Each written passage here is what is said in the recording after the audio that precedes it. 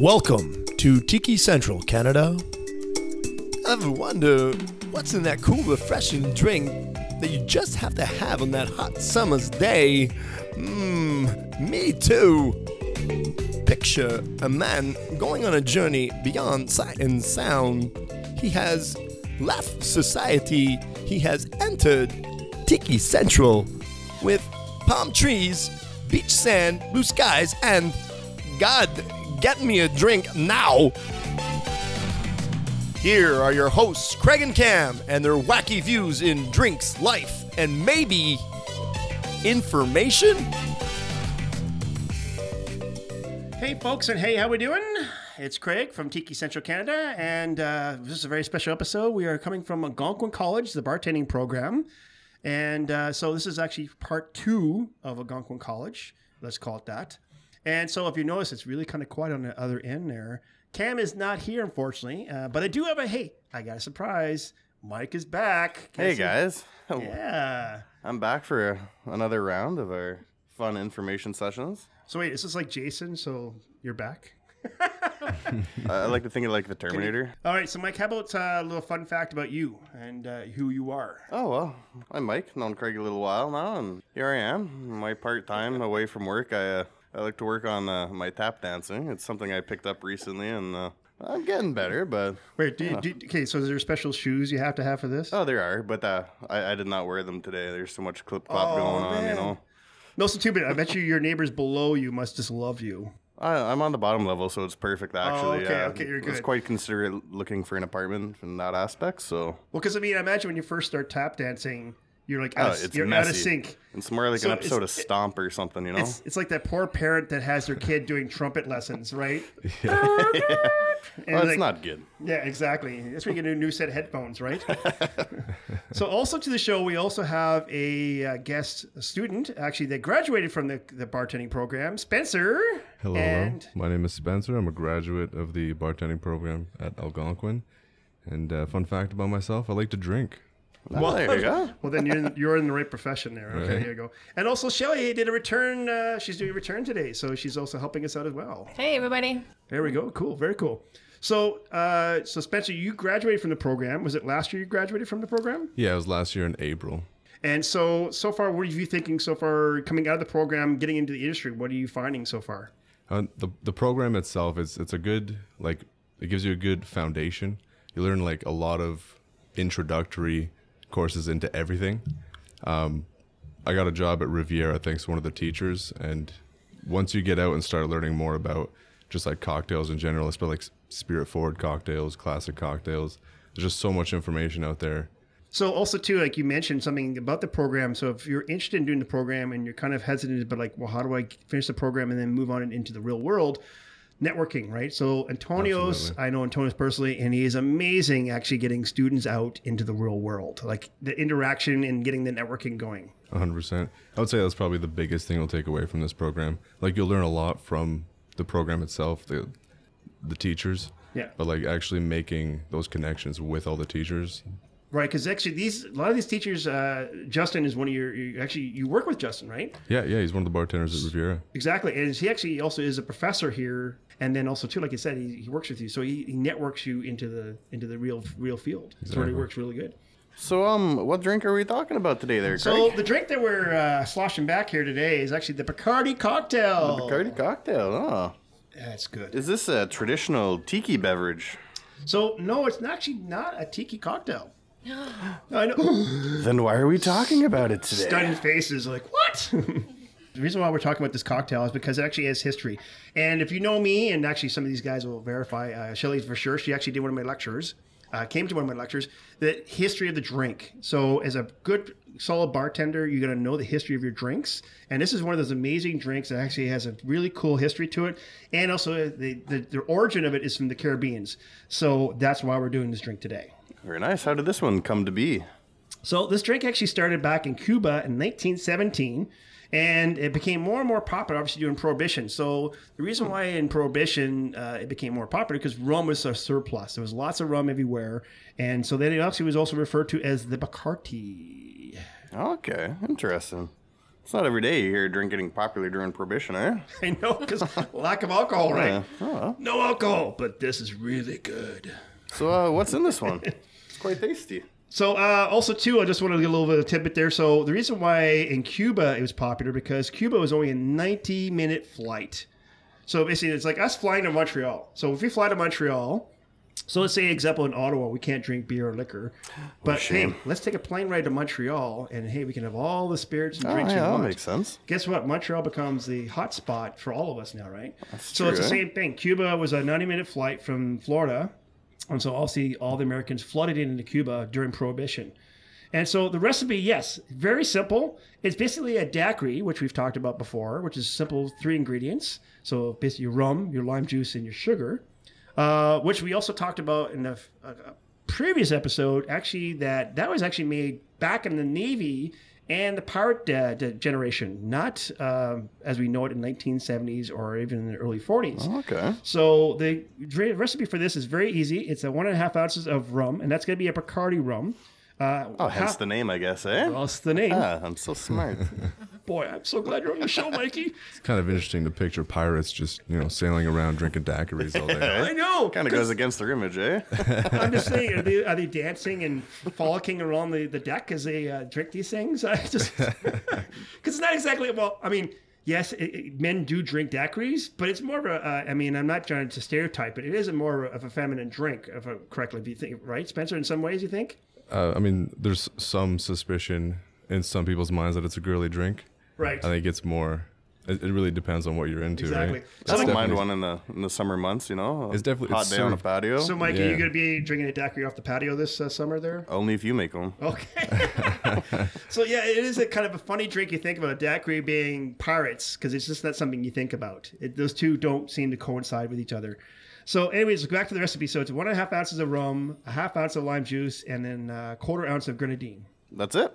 That's it. That's quite small. I know. So, it actually is a small drink, but back then, don't remember, the rum was 80% alcohol. Oh, much stronger, eh? Not 40 like we know it today. So 80% alcohol, that's pretty powerful on its own. And then also, too, this was actually put into a coupe glass. Oh, Yes. coupe. A coupe. Hey, oh, wait. So Spencer actually knows the story behind the coupe, and let him explain exactly what the history of the coupe is. Yeah, just a little fun fact. The coupe was modeled after Marie Antoinette's breast. Oh, Yeah, So that's right, Mike. You're hanging on to some breasts there. so it's a boob glass. it's a boob glass. Yeah, And that's exactly why the pirates love daiquiris so much. that all makes so much sense.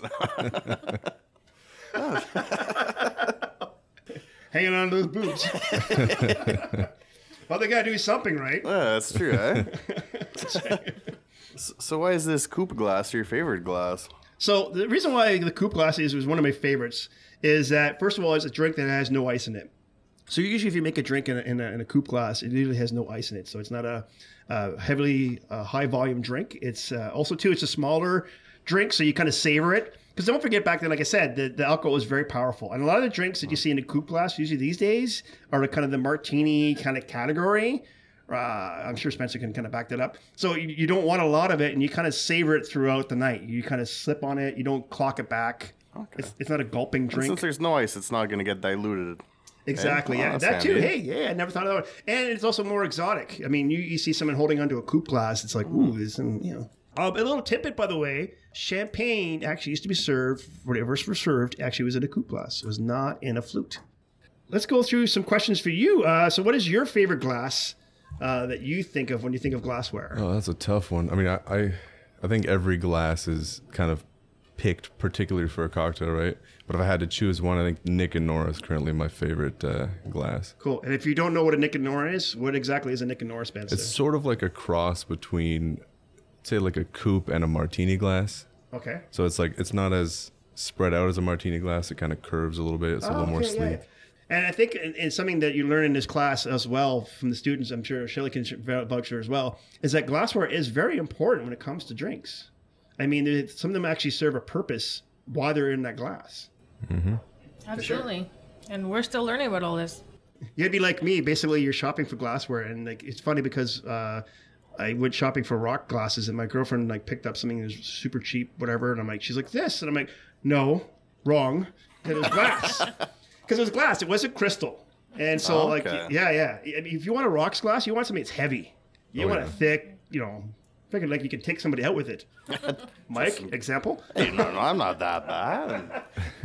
But I mean, like, when you become a bartender and you become more and more involved in it, the glassware is so important. And so then when you go looking for it, it is hard to find.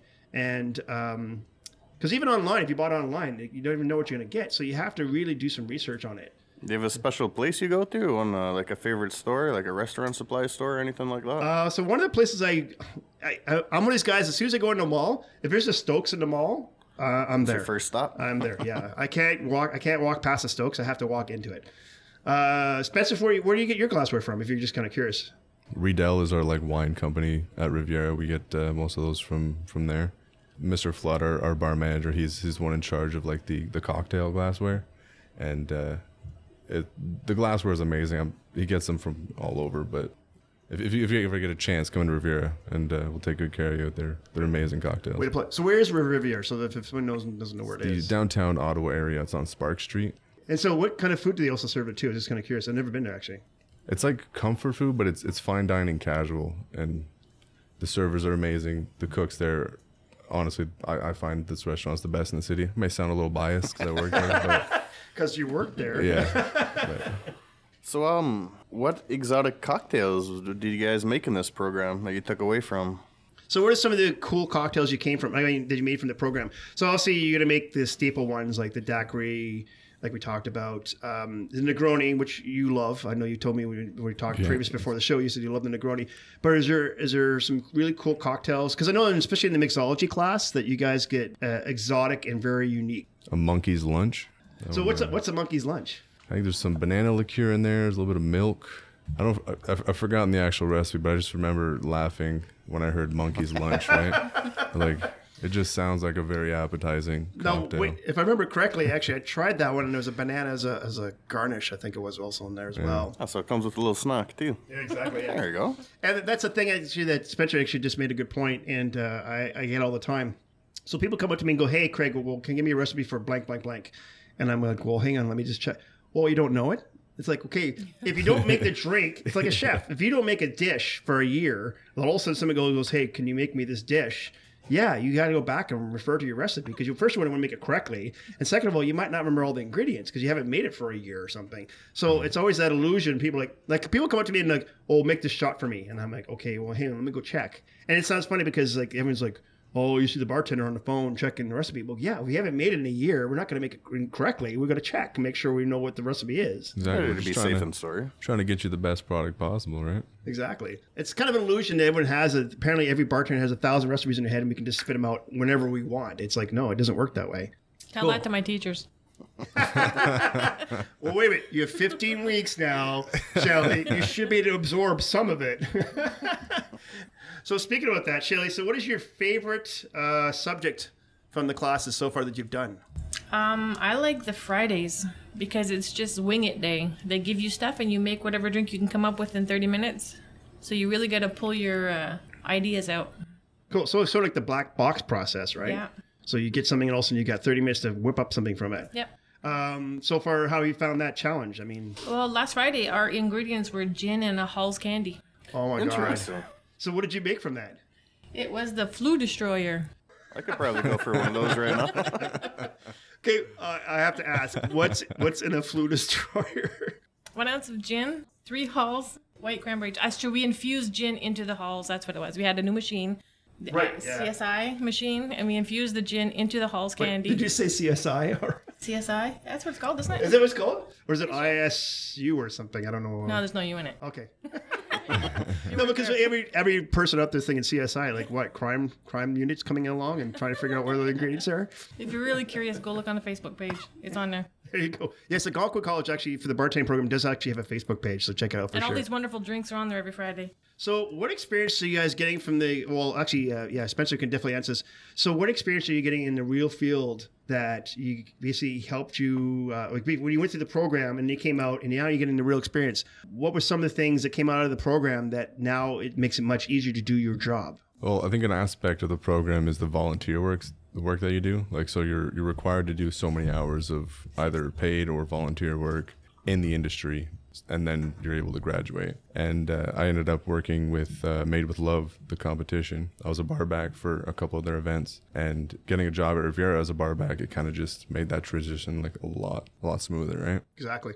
And also, too, I think that Spencer just pointed out something, and I kind of learned it last year because we hired a student from last year that graduated. I can't remember his name was now. And he came to my bar to work for me. And right off the bat, he was like, I don't want to learn the basics. I don't care about whatever, like the systems. I just want to make a bartending program. And he was so excited about, like, I want to make great cocktails and I want to get them on the menu, that I explained to him, like, no, you have to pay your dues. And in this industry, you do. You have to be that bar back. You have to be the born cylinder, like, behind a guy that's already has experience and see what he does and how he does things and learn from him. And then move your way up to junior and then senior and whatever. Like, making a cocktail program or developing a cocktail program is something that it took me like 20 years to finally get that level. And so I think that a lot of people come out of the program are thinking, okay, I'm going to be a bartender. Great. I'm just going to start making cocktails. Well, best thing to do is actually start from scratch. Be the bar back. Learn what they're doing. See what they're doing. Watch them. Ask questions. Ask 1,000 questions.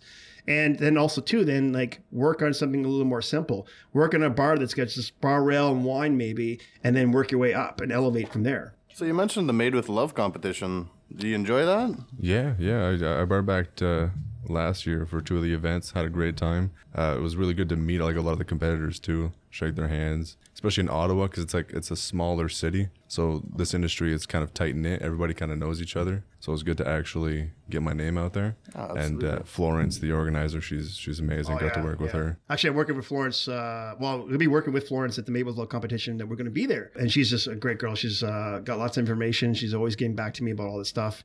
And I went to the Made with Love competition just as an observer last year.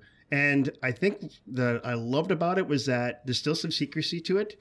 Right? Like all their cocktails, there's still some sort of secrety ingredients or whatever, especially in the qualifiers.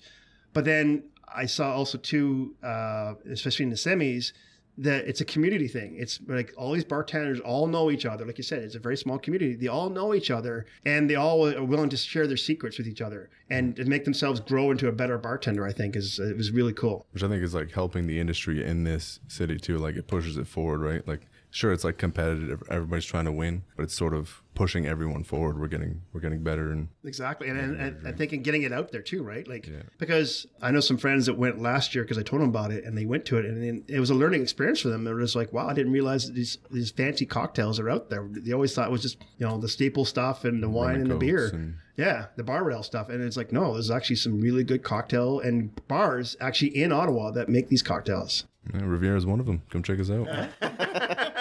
I love how he plugs it in. This is all about Algonquin College now. Okay, come on. Did you know? I did not know. Please tell me. Well, you expanded on Cam's line there. Jeez, I don't know. Sorry, Are you trying Cam. to take his job there, Mike? A little What's bit. going on? Trying to kick him out. Because you're loving the free drinks is what's going on, right? It's like... All right, so actually this is part 2 to Prohibition because we talked about Prohibition in the last episode in the Did You Know segment, and this is actually more of an expansion and more information about the Prohibition. So December 18th, 1917, the 18th Amendment was actually created to try to ban the production and selling of alcohol and not be consumed. And so if this amendment basically took some while to kind of get ratified, and on January 16th, 1919, the amendment was in place. So you're like, well, wait a minute, Craig, didn't you say that Prohibition was in the 1920s? Yes. So what they did is in January 1919, they're like, okay, the amendment's going to happen. It's going to take a year for it to get into place. So it's almost like they're warning people, stockpile your liquor. Little transition period, eh? Get all those rums you want, man, because you know what? In a year from now, it's not going to happen. So a lot of people actually did that. They actually stockpiled wine and booze in their basement waiting for this to happen in 1920s. Smart. Take advantage. It's like, Well, why you not? can still get it, right? It's like a warning bell. Yeah. So, did that work out very well for him, or? Well, obviously not. So what ended up happening was that during the 1920s and even in the early 30s, crime went up the gangs actually gained power selling moonshine and alcohol to the public and were pretty well unstoppable. So the law tried to stop them, but what ended up happening was that either they would bribe these law enforcement guys with money, or they would tell them, like, you know what, if you don't take this money, no problem, we'll just kill your family. Yeah. Yeah, nice, eh? No, they were I tough think- guys, eh? I think I'll take the money, thank you. Yeah, I would too. Alex, I'll take $1,000 for surviving. So what ended up happening was that we also saw a new era, which is of speakeasy bars. And what ended up happening was that it's funny because in this era that happened during Prohibition, women actually increased on how many women actually were drinking at the bar. So before that, before Prohibition, women were kind of not banned from drinking in bars, but it was kind of a, no, don't, you stay home with the kids and I get to drink. And More of a guy's outing. A guy's outing kind of thing. So then during Prohibition, women actually increased being at the bars. So it actually increased that whole flow. And also, too, actually, jazz also became a big, huge part of the society in music, in the music industry. So, yeah, very When cool. a lot of the big popular jazz artists came out, eh? That's right. Yeah, yes, for sure. Yeah. So tell me more about these speakeasies. So a speakeasy actually is a hidden bar. It's usually in an attic or basement or back room of a legit business. And some of the businesses actually that would be in the front. So basically the front of the building would be like the legit business. So it could either be like a soda shop or a flower shop or a funeral home. Ooh. Could you imagine you're with your buddies, you're like, hey, dude, let's go have some drinks. Let's go to the funeral home, go through the funeral home, out the back door, and into the speakeasy bar. Good spot to hide, though. I'm sorry, but if I was just a regular Joe walking up to a funeral home and seeing everyone all dressed up and laughing and going into a funeral home, I'm like, what the frig is going A on? funeral's a little too much fun. Exactly. Yeah. It's like, oh my God. Everyone's dying to get into this funeral home. Oh, I like it. That's good. There we go. That's a true bartender right there. See, there you go. Yeah. So did these speakeasy bars, were they successful? Did they get shut down often, or? No, so what ended up happening was that the speakeasy bars, because they were very popular and they were very behind the scenes, things like mayors and police chiefs and celebrities actually started showing up at these speakeasy bars. So it was very popular for like the higher etiquette, be it the cops or the chiefs of police or mayors, even celebrities would show up. And so the thing is to get into speakeasy bar, and actually there are speakeasy bars existing today, by the way. Yeah, there's one here in Ottawa, I'm pretty sure. Yeah, I can't remember where it is now. It's Is that the one on Somerset there? Yeah, below Jabberwocky and Union. Cool. It's hidden behind like a bookcase. Yeah. Yes, I Secret remember, yeah. door. I'm just Yeah, happy yeah. that they don't need a password like some of the old ones, eh? I'd forget that A password. secret handshake or something. Mike gets their white chowder. No, that's not it. And so exactly, so it'd be a certain knock or password you would have to give at the door to get into a speakeasy bar. I've heard of some like And hidden so, behind like telephone booths. You gotta have the right number. Oh, that's true, eh? You call them up and they're on the other side. They answer like, all right, I'll let you in. yeah, so actually in New York, there's a speakeasy bar, and there's they have zero advertising. They don't do any marketing, and so it's word of mouth. And what you do is, like you said, you go into a booth. And it's actually a bakery. So you go into this bakery and you go into the telephone booth that they have there, and you dial a certain number that somebody will tell you, and then all of a sudden the door opens up and behind the booth, and it ends up in the bar. That's super fun. Yeah. So also too, to avoid raids, like also when raids would happen, they would warn their guests. So there would be like a back door or a secret exit to the building. And even bands that were playing in these bars would actually have a certain song they would play to say, hey, folks, you need to get out. So it would be like closing time. It's time to get out of here, folks. The cops are coming. Yeah, exactly. Yeah. So what other things happened during Prohibition to allow the people to get their hooch, booze? I guess you would say. So also too, not just the bars were also getting alcohol. People were making alcohol at home. Like Homer on that episode of The Simpsons there.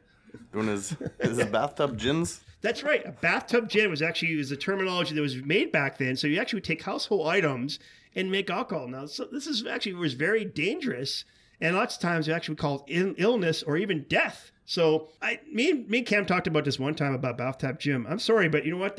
I was banned from alcohol, and all of a sudden had to like drink something that potentially could kill me. I think I'd be go back into my Pepsi or my Coke. If you had I'm a like, speakeasy behind a funeral home, this would be perfect for making bathtub gin. 'Cause you Exactly. died. Oh, drink. Funeral home's Yeah. right there. they just lift the body, put it into the casket, and And ready you to got go. a whole you batch go. of people coming back in the morning for the funeral.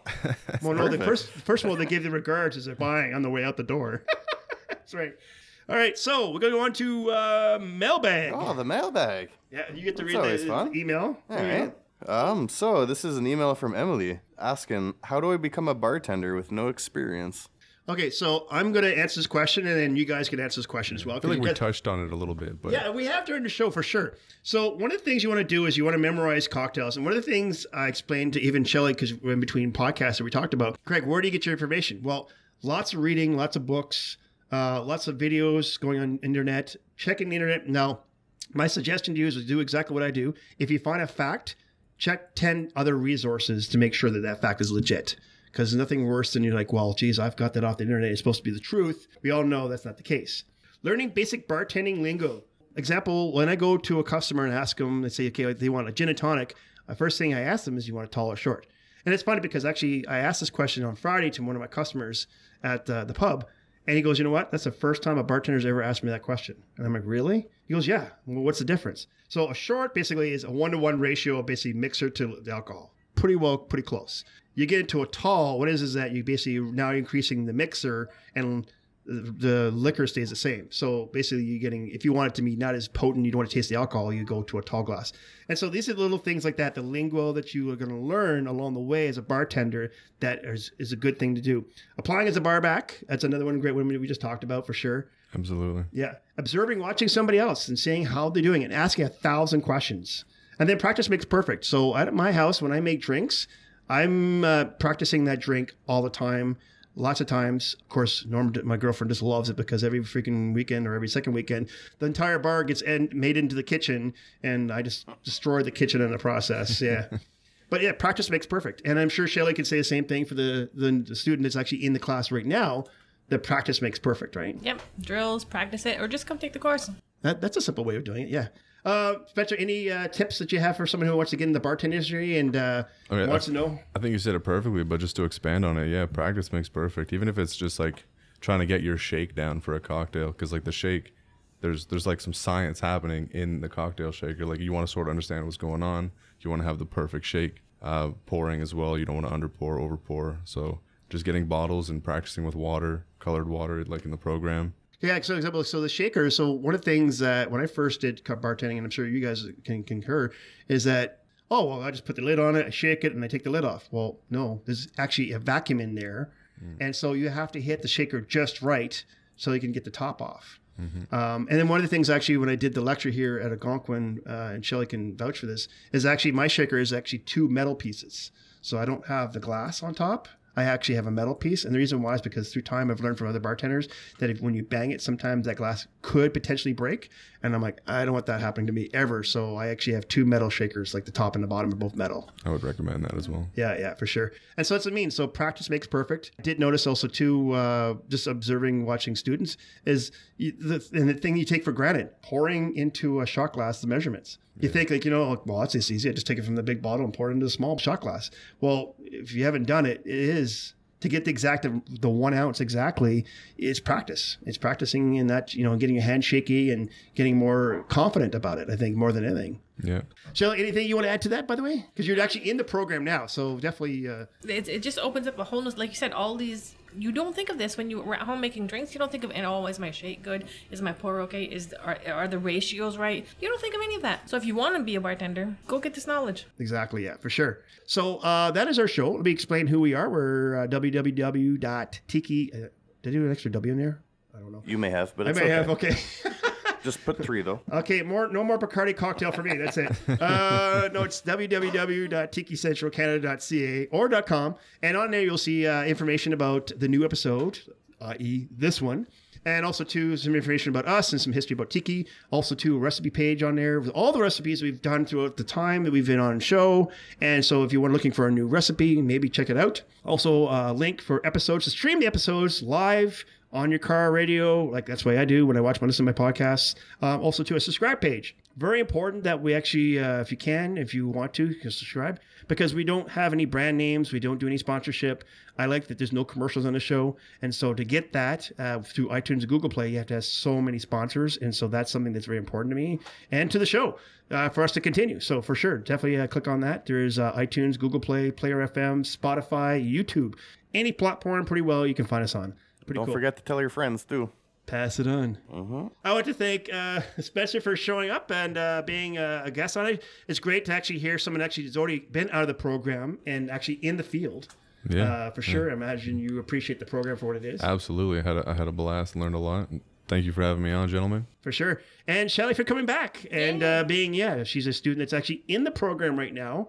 And like I said, if you want any more information, I will actually put on, I'm going to tell you guys what I'm going to do is I'm actually going to put a link on this episode for Algonquin bartending program. So if you want more information, just go to our website, click on the link, and you can get more information about the program itself.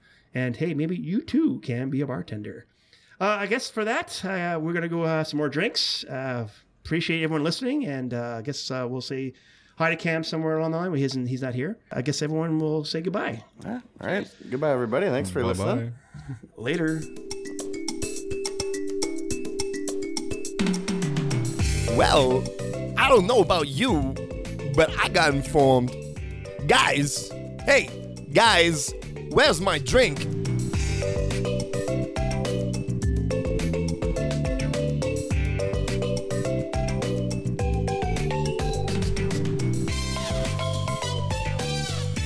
I do enjoy my basic percussion instruments, such as the cowbell and the triangle. The triangle. Trying to work up my percussions up to the steel drum so I can play your tiki parties.